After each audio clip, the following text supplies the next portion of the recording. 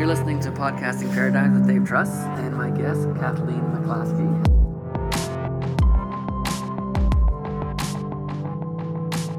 Hello, Kathleen. Well, hi, David. How are you? I'm fantastic, and it has been so wonderful. We've known each other for years, but we actually got to meet face-to-face, I think, just 3 days ago. Right. And I'd like you to just tell us a little bit about you. Okay, so I'm Kathleen, and I've been in the field of educational technology for over 33 years. And my passion is about really leveling the playing field with children so that every children has an opportunity to seek their passions and realize their hopes and dreams. So that's my purpose in life at this point. So that's really what you really need to know about me. And you've written a wonderful book and have another one coming out. So I'll tell you a little bit about that. Thanks, Dave. Yeah. Okay, so I'm co-author of Make Learning Personal. That's been published since October 2014. And we have a second book coming out, How to Personalize Learning, a getting started guide, a guide for getting started and going deeper. So that's how long I've been around with that book, so you get the title. But anyway, that's coming out in October. It's pretty exciting, and I want everyone to really get a copy soon. So. And I was absolutely honored to be put into the first book with the Inquiry Hub, and appreciated yours and Barbara Ray's support through our time with this new school. And I've been lucky enough to preview your next book, and I think it's fantastic. And it's one of those ones that I think if you're a new teacher, you can just really take some prescriptive lessons in there, and the rubrics are just so powerful. If you've been a seasoned teacher, you can tweak those and make it your own in a really special way. And there's something there for even the most seasoned teacher where you can just look and say, wow, here's something I haven't thought of in a while, and here's how I can really put something that I should have been putting into practice. Right. Super. So I'm going to ask you a few questions, and we'll have fun with this. Okay. What's an aha moment that you had as a teacher that you'll never forget? An aha moment.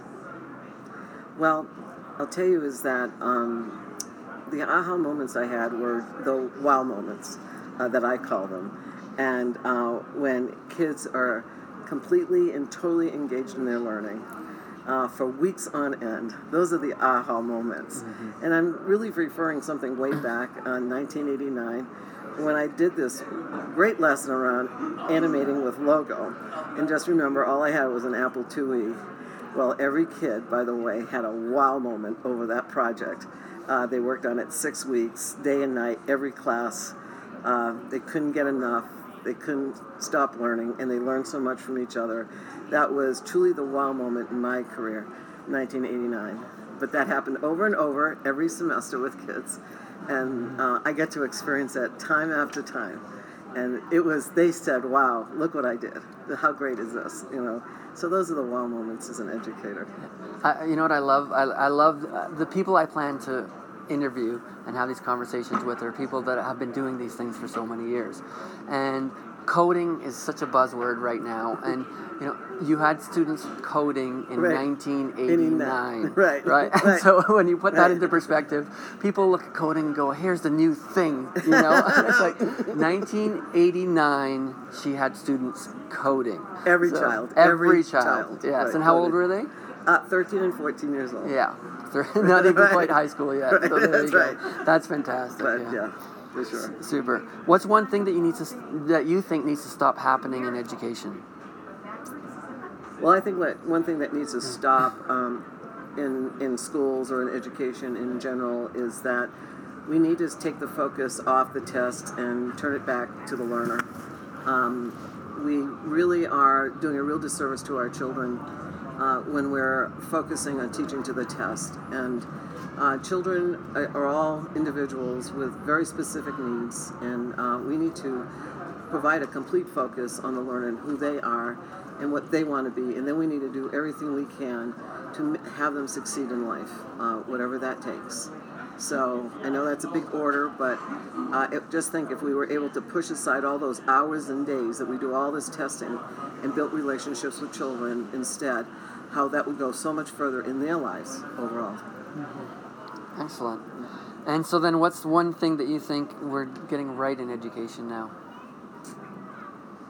one of the things that I think we're getting right in education is that I'm really seeing actually, even in the last year, this real movement towards personalized learning that we've been working on for quite a while, and that there is far more interest in what it is and how we can really support the learner in the process.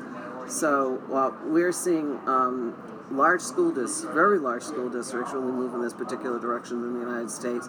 That's an important move to make this a reality, and we just need to, of course, personalized learning, of course, is something that's very confusing for lots of people. But and saying that, could you define personalized learning?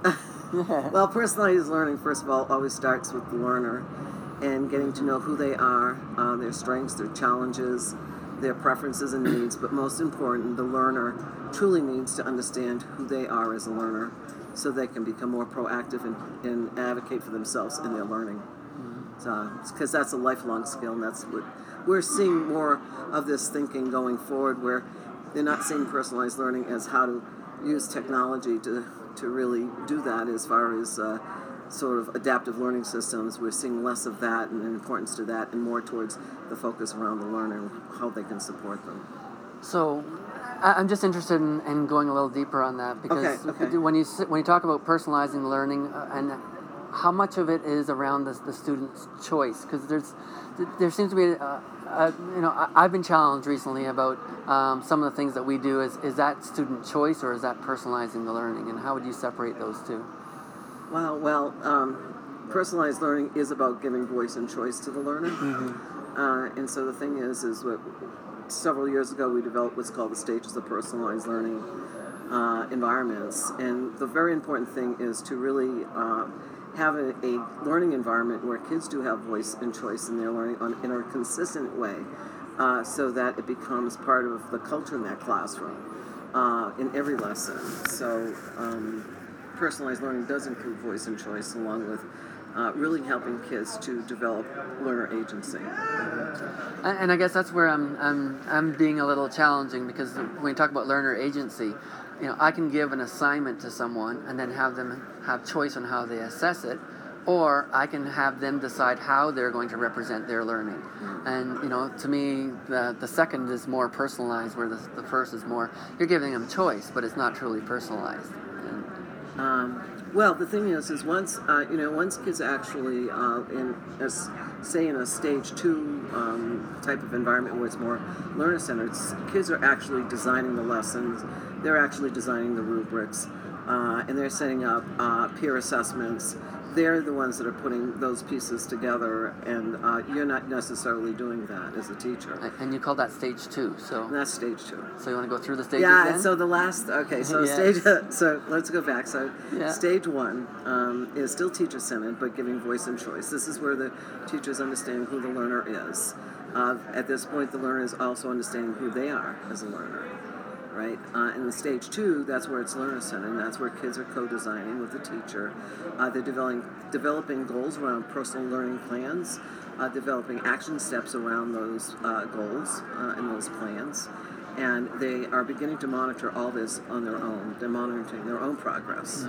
Where in stage 3 is learner-driven, and this is where kids are really designing their own learning experiences, and that the teacher is really the facilitator or the guide, where the learner will go and ask questions or whatever and need some information, and that's where that teacher role is.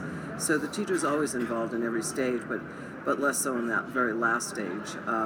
But in that very last stage, this is where kids are truly driven by learning. They take complete ownership to their learning, and so that's like the ideal, absolutely environment. And I've seen it, and it's absolutely phenomenal.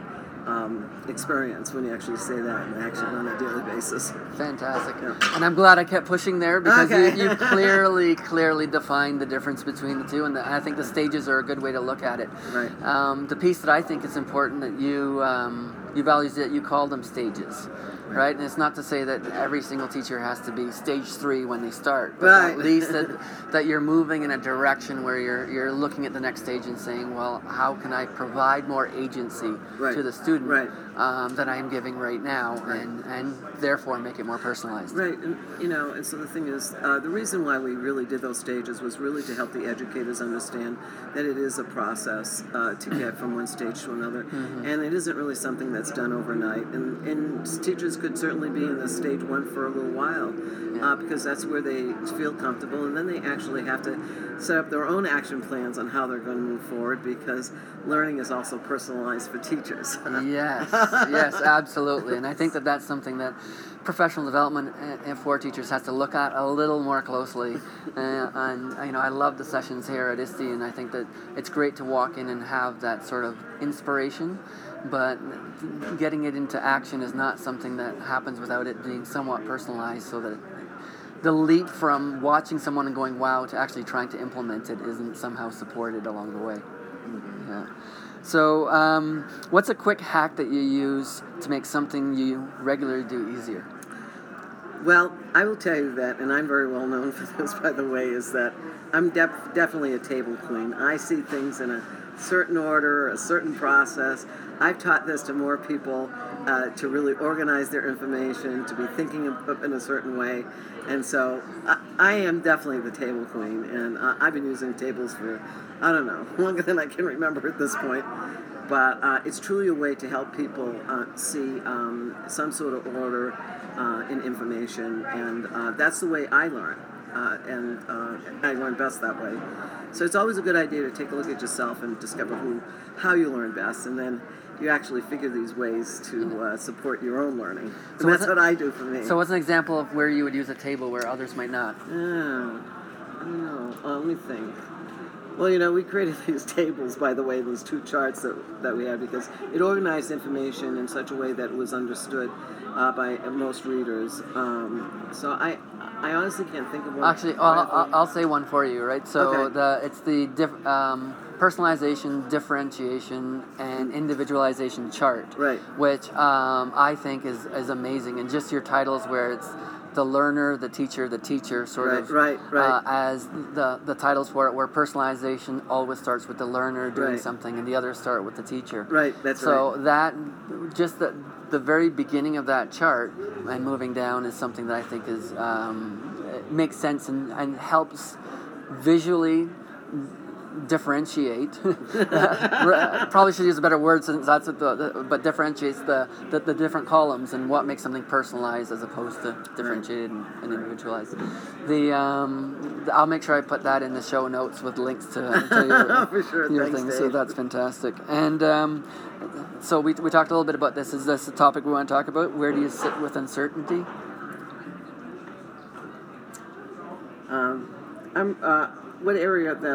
One thing that I'm really uncertain about is this level and degree that we spend around standardized testing, and I'm wondering if anyone has actually really stopped to think about the time, the effort, and what will really become of all those standardized tests and the collection of data. And so I'm really uncertain that data has really played an important part in really creating change, because but it's not that true reflection of each learner, and that's really what bothers me, that we're measuring kids by numbers and not by relationships and conversations. And so that soft data is far more important in the end, because let's face it, I get to this age without having any data collected on me. And not that we should know where kids have their challenges, but I think you can find that out a whole lot better in a conversation. So I don't put a lot of emphasis. I think we should really stop the level of testing that we do. We need to get better at formative assessment. Mm-hmm. We need to get better at peer assessment and self-assessment. And I think we'd go so much further than I think the standardized testing. I'm not convinced yet that this is really the way to go. But yeah, I'm fairly certain it isn't the way to go. Where you bring up uncertainty for me is what is a university going to do in order to figure out who belongs in their program, when when you stop using that, the letter grade and the percentage and, the marks on specific tests, it becomes a lot harder and it takes a lot more time. And I wonder how they're going to go do that in an effective way. I don't know. Yeah, that's. We'll both sit in uncertainty with that one. So, Sure. Okay, I love this question. And what's your magic? What's my magic? My magic is my passion around what I do. And people always point that out. And I could have a conversation in less than 5 minutes. And people know, and my passion appears on my face, my eyes, and that's really who I am. So I'll tell you a little story about how that all came to be. Yes. So I'm a mom of 2 children. Both had identification. Oldest son was a severe dyslexic, found that and discovered that in 7th grade. And so this young man, my son, really didn't have a lot of good experiences in school. And in fact, he's really stopped being a learner, by the way, by 2nd grade, because everyone was doing things for him, and he didn't really have to gain any skills at all to get through school. So my passion is all about helping every child develop independent learning skills so they can have choices in life and in post-secondary. They can make really good choices, and that we've supplied them with the skills for them to be successful in life. Really, that is our goal in education, is that it's not about getting grades. It's really getting the skills that you need to be successful and to be able to work in a world that's going to change very rapidly going forward. We want kids to be able to think critically and really think deeply about things. We want them to be empathetic. We want them to have a love of learning. And how do we get there? So my passion is getting every kid there. And you've spoken to me before about this. Your son, got the diagnosis at 7 years old. 7th grade. Oh, 7th grade. Yes. And so what was school like before him as he struggled with this? Oh, yes. So the thing is my son really never learned how to read in public school because they really didn't know how to teach him how to read. And he basically couldn't really read any sort of textbook, and I advocated fiercely for him. He really felt, by the way, later on he told me at 22 years old that he felt really stupid every day of his life. And after he made that statement to me, I was even more driven to do what I do today. That we truly leave lots of children in a place where they can't fulfill their hopes and dreams, that they don't have choices in what they do going forward. And we've left millions of children in that position. And that's sort of somewhat criminal in the educational world to do that. We should never, ever think that we can't really support and help children develop the skills to get to where they want to go, and believe in them. And just have to have one adult believe in you. And that's the magic moment for children. And your son did have a happy ending now as far as the studies? Yes, but because his mom pointed out the great skills that he had. That was never recognized in public school ever. Because kids, once you have a labeled with a disability, is that a lot of times teachers perceive this child in a certain way, and they see them disabled in every aspect of their learning, and never looking beyond the challenges the child has, and never looking at the strengths the kid has. And that's what we need to start doing, really. We need to look at kids' strengths and really hone those, and always treat every child as a learner. Okay, I've had the experience of working with children of all cognitive levels, and even children who couldn't even speak, I saw as a learner first. Okay, and when you see them, then magic happens before your eyes, believe me. Yeah. It's the most incredible feeling, too. And we need to do that every day, and we need to help every child to realize themselves as a learner as well. Okay? And that should be our total goal in education going forward. But your son, you said as an adult found. So his skills were mental number crunching. Very early on, he was way above average, but never felt smart in math any day of his life because he couldn't write process down. He had memory skills that were pretty outstanding. And those memory skills, by the way, were really developed because he couldn't read. He virtually memorized every word that he would ever use up through 6th grade, and then it sort of unraveled in 7th grade. But he virtually memorized every word that he ever came across. And the third thing is that he was a great communicator. He can communicate with anyone of any age and of any nationality, and just has some really outstanding communication skills. And he's a salesman. He's a car salesman, and very successful one. Oh, that's fantastic. Yeah. So what do we need to talk about? What are the things that you think that, it'd be a shame for us to have this conversation and not have shared? Well, I think one of the things that about what we really need to do in education, and I think I sort of reflected on that in one of the answers here, is that the most important thing that we need to do going forward is to focus on the learner first at all times. But that really means changing the culture, not just in a classroom, but in a school. We really have to decide what we want for our learners, what we want them to be able to do, and then we need to have a plan on how we're going to get them there. So if we actually started with the learner at all times, first of all, you make great decisions when you think about learners first. I was a K-12 technology director, and every decision I made was based upon the learner, because they were the end users of all the things that I was going to do. And even though everyone thinks that maybe the teacher should be the focus, if we're going to create learner-centered environments, then the learner has to come first. And there's a lot of great examples in the world cultures where things are child-centered versus teacher-centered. Could you give me an example of one? Well, Finland, of course, is that child-centered group. And they decided that, I guess, 30-odd years ago when they saw a lot of failure among their high school kids. And then they completely turned that around. And they basically focused on the child.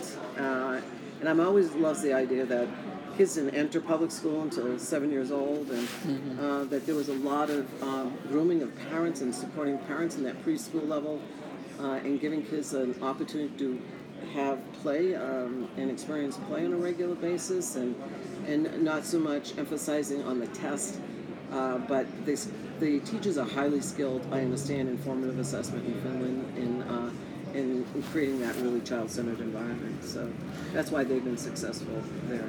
So if you were right now an administrator, a principal, or even a teacher leader in a school, what would you be focusing on to move towards more personalized learning?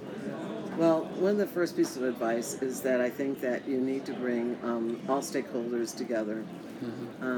I think you need to have a clear vision and first, and then I think you need to work on a set of beliefs on what you want to do in your school with your learners. That sometimes could take anywhere up to a year to bring all the stakeholders together and to come to an agreement on that. And you really can't move forward until you actually do that sort of work. And just don't invest all your money in technology first. Invest all this time, by the way, in getting that together before you actually move forward and make decisions about how you're going to make that happen. And but get the teachers, of course, to understand what this all means, because I think that a lot of teachers are sort of frightened by the word personalized learning, that they're going to have to personalize learning for every child in the classroom, and there really needs to be a lot of clarification with teachers. You need to work on that before you actually do any sort of implementation planning. Yeah, and I think it's about a shift in roles, because if you're the teacher in the front of the room, right, and things are personalized, that's really difficult to do. Right. But if you're the mentor and facilitator of the learning that's happening, then it becomes a lot more flexible and a lot more opportunity. Yeah. So I just want to tell just from personal experience that Yes. I was able to do that as a middle school teacher.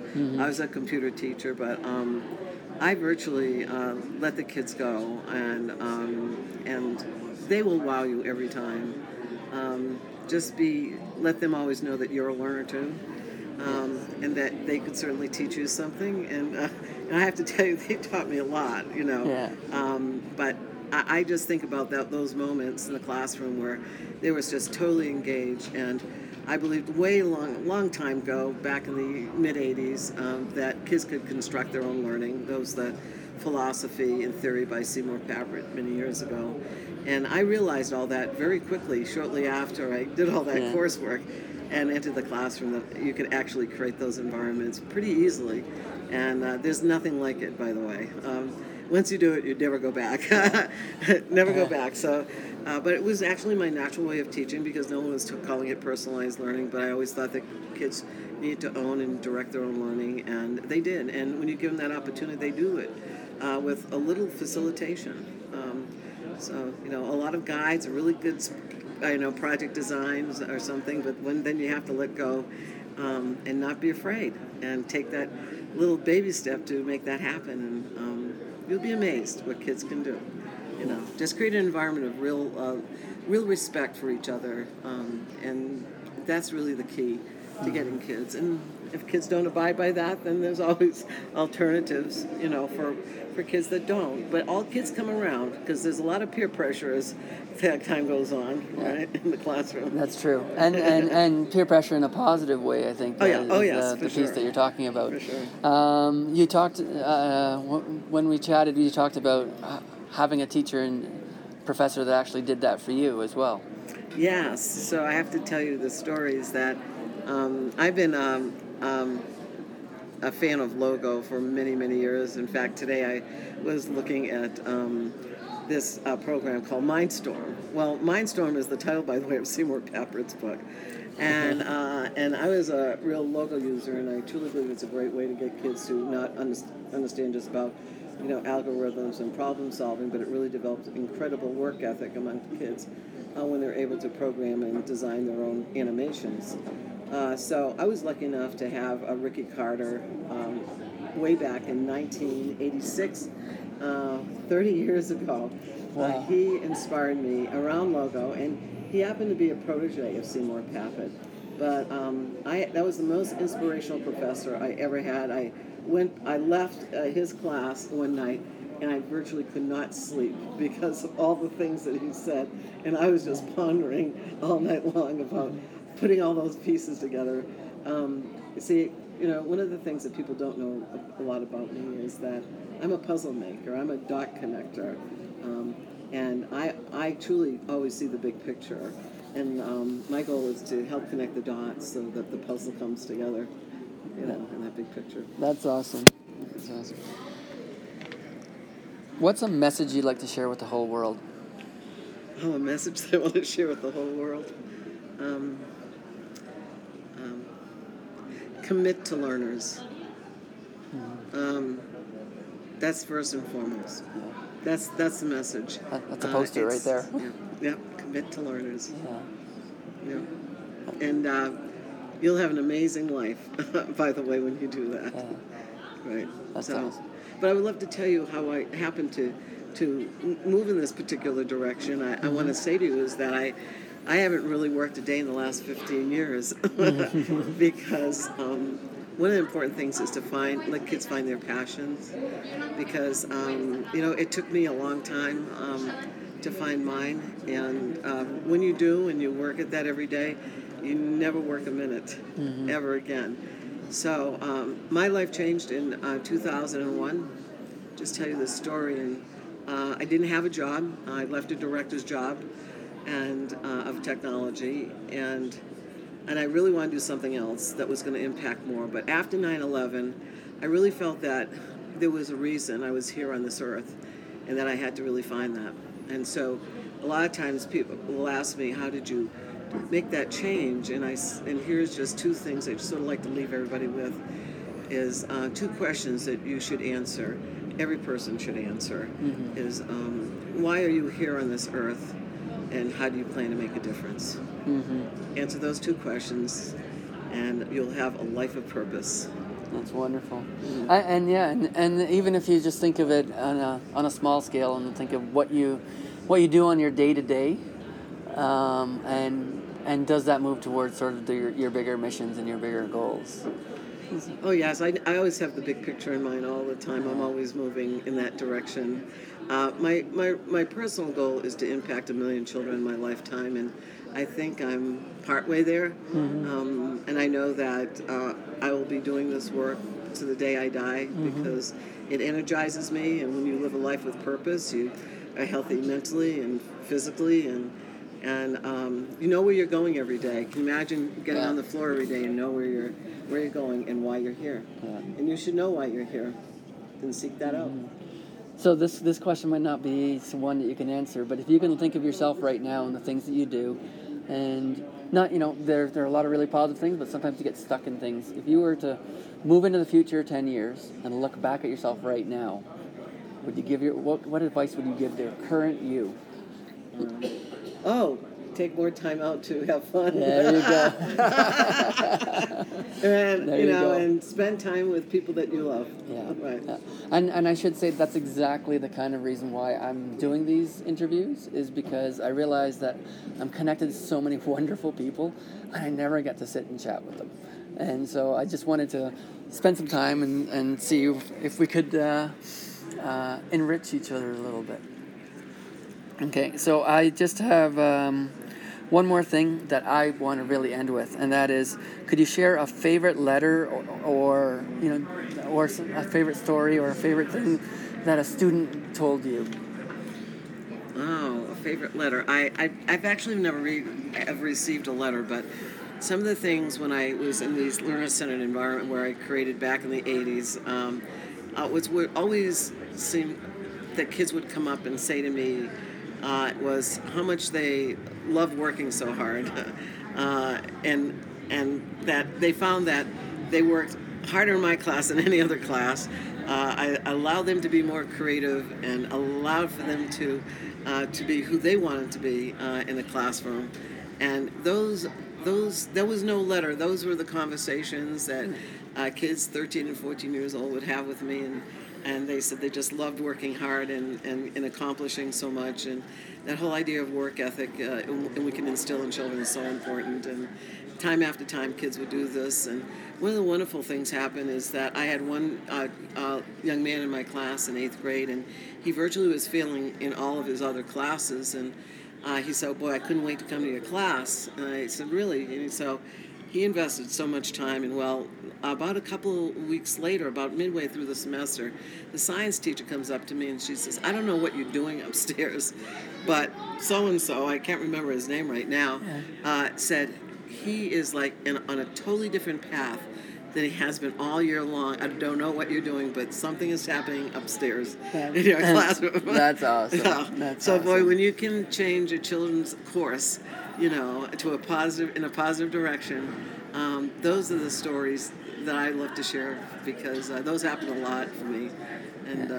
And you know what? I think they're happening a lot for other children because of the influence you've had on teachers. So your goal is to impact 1 million kids.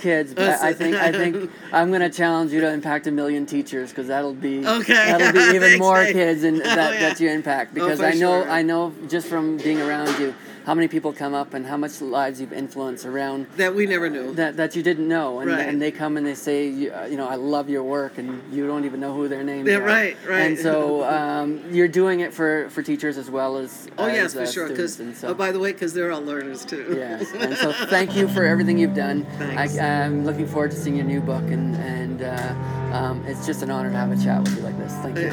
Thank you so much, David. Bye-bye.